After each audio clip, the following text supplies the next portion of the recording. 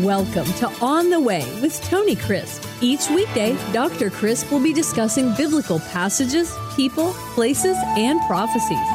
Tune in daily to start your day right and deepen your understanding of how to better walk the way and enjoy the journey. Here's your host, Dr. Tony Crisp. Welcome to On the Way. This is Tony Crisp, and this is Podcast 1036. Well, we're getting along well into the month of January, and it's already beginning to happen. You see, many begin well. Many have a good start, but very few in our culture have stick-to-itiveness. And quickly, people begin to fall off from gym memberships, and from plans well laid, they go astray. The same thing is true in the spiritual world. We have a new beginning. God begins to work in our lives, and the next thing you know, the things that once crowded in, that we pushed aside for Jesus, for His Word, for Bible study, after just 2 or 3 weeks, not even a month in, many have already gone by the wayside. That's the way it is. That's the way it is with the gospel. When Jesus told in the Gospels about the 4 soils, you remember, out of the 4 things that could happen to the gospel when it was proclaimed and when the seed of God's word is sown, only 1 in 4 bore fruit. That's about 25%, of course. And that's the way it is in faithfulness as well. Do you remember how many? Think about it. How many saw Jesus alive, according to 1 Corinthians 15, after his resurrection at one time? Well, after the Apostle Paul goes through the appearances of Jesus in his resurrected body, he says, to summarize, above 500 people saw him alive at one time. That's right, 500 people saw him alive at one time.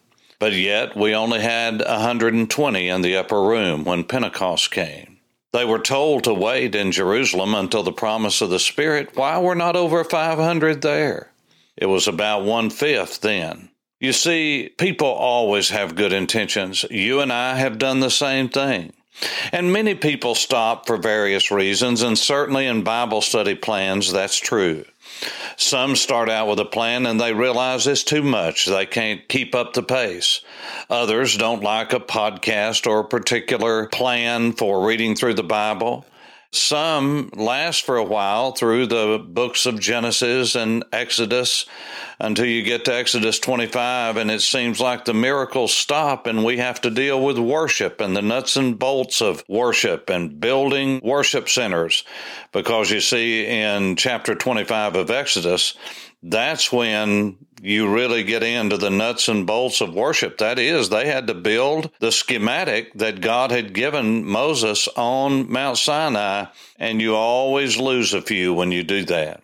Some make it through Exodus, and then they come to Leviticus, and all of the priestly codes and all of the offerings, that loses many, and all of a sudden those who said, I'm going to read all the way through the Bible, straight through the Bible, when it gets into the begots and the begottens of the book of Numbers, all of a sudden even the strongest go by the wayside. All I'm saying to you is, I understand.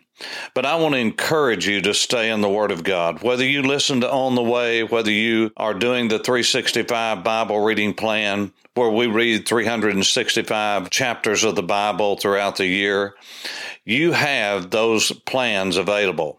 You can read through the Old Testament, read through the New Testament. You can read it chronologically.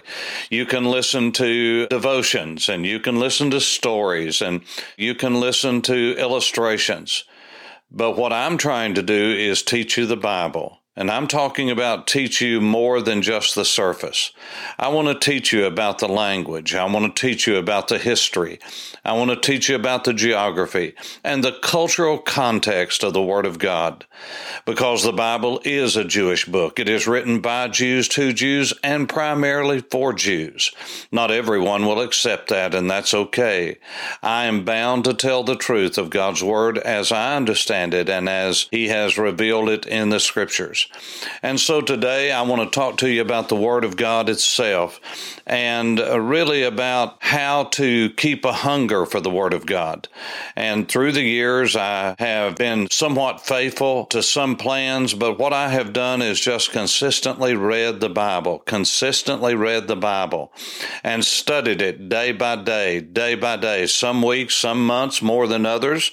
I have missed whole days of not reading the Bible, but not weeks.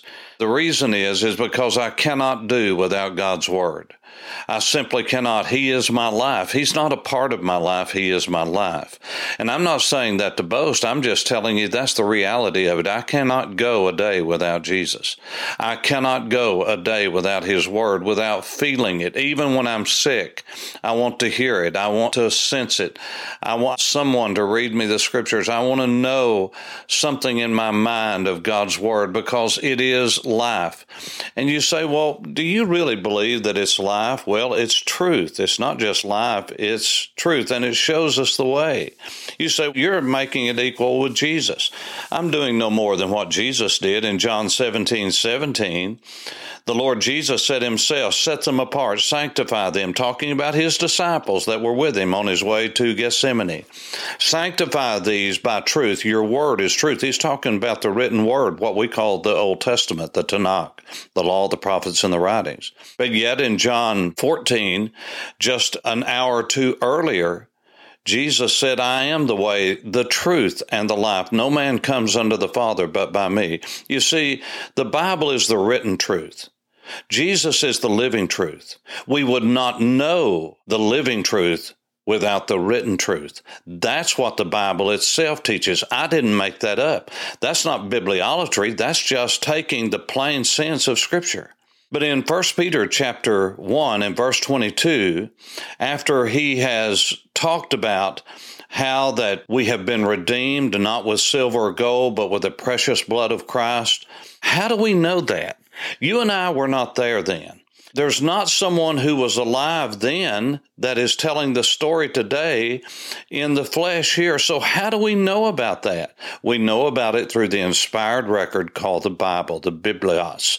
And so in verse 22, the Apostle Peter said of chapter 1, since you have purified your souls in obeying the truth, not just knowing it, not just reading it, not just knowledge, but living it out. You see, that's how we know the word of truth. That's how we're cleansed, not by just telling God all the time what we've done wrong and what we want to do right, but by living it out.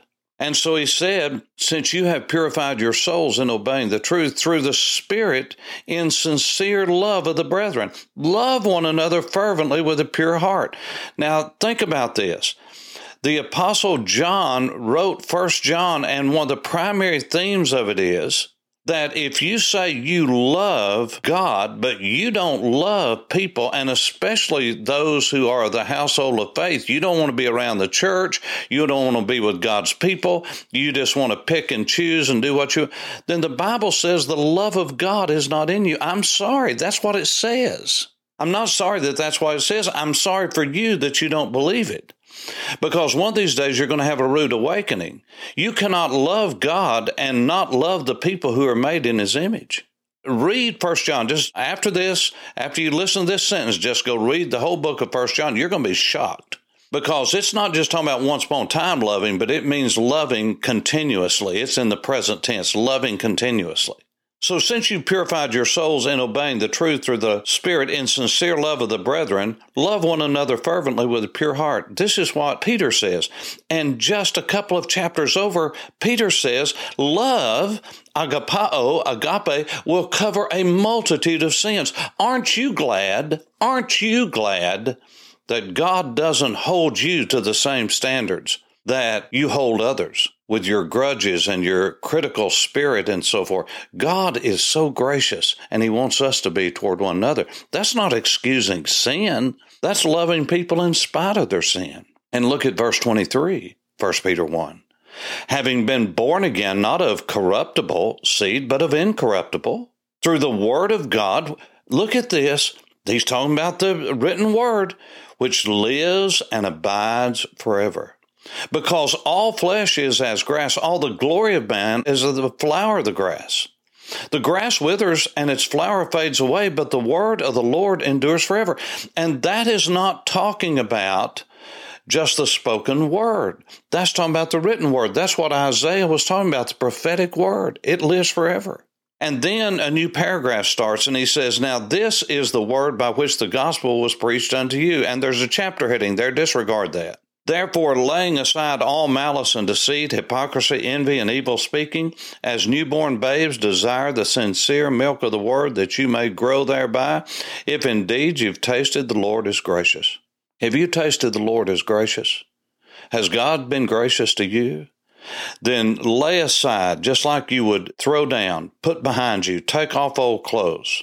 Lay aside all spite, all lying and deceit and hypocrisy. Be genuine, be authentic. You know, that's what the world is wanting to see, authenticity. Real, not plastic Christianity that's fake. Haven't we had enough fake and evil speaking? That's not in general, that's about each other. He said, when you do that, as newborn babes desire the sincere, pure milk of the word, that you may grow thereby, if indeed you've tasted that the Lord is gracious. If God's been good to you, lay aside hypocrisy, spite toward others, envy toward others, evil speaking toward others, and then you will desire the sincere milk of the word, that you may grow thereby. Stick to it, beloved brethren. Whether it's with this podcast or another, listen to the Word of God every day. Read the Word of God every day. Put aside the sin in your life that so easily besets you, and allow God to create a hunger and a thirst like a newborn baby that will not be quiet until it has the milk of the Word. May God bless you on the way. This is Tony Crisp. Thanks for listening to On the Way with Tony Crisp. Tune in every weekday for information on biblical passages, people, places, and prophecies. Fridays are for your questions. Email your questions to questions@tonycrisp.org. Then just listen for your question to be answered on Friday's podcast. That's questions@tonycrisp.org. Thanks for listening and have a blessed day on the way.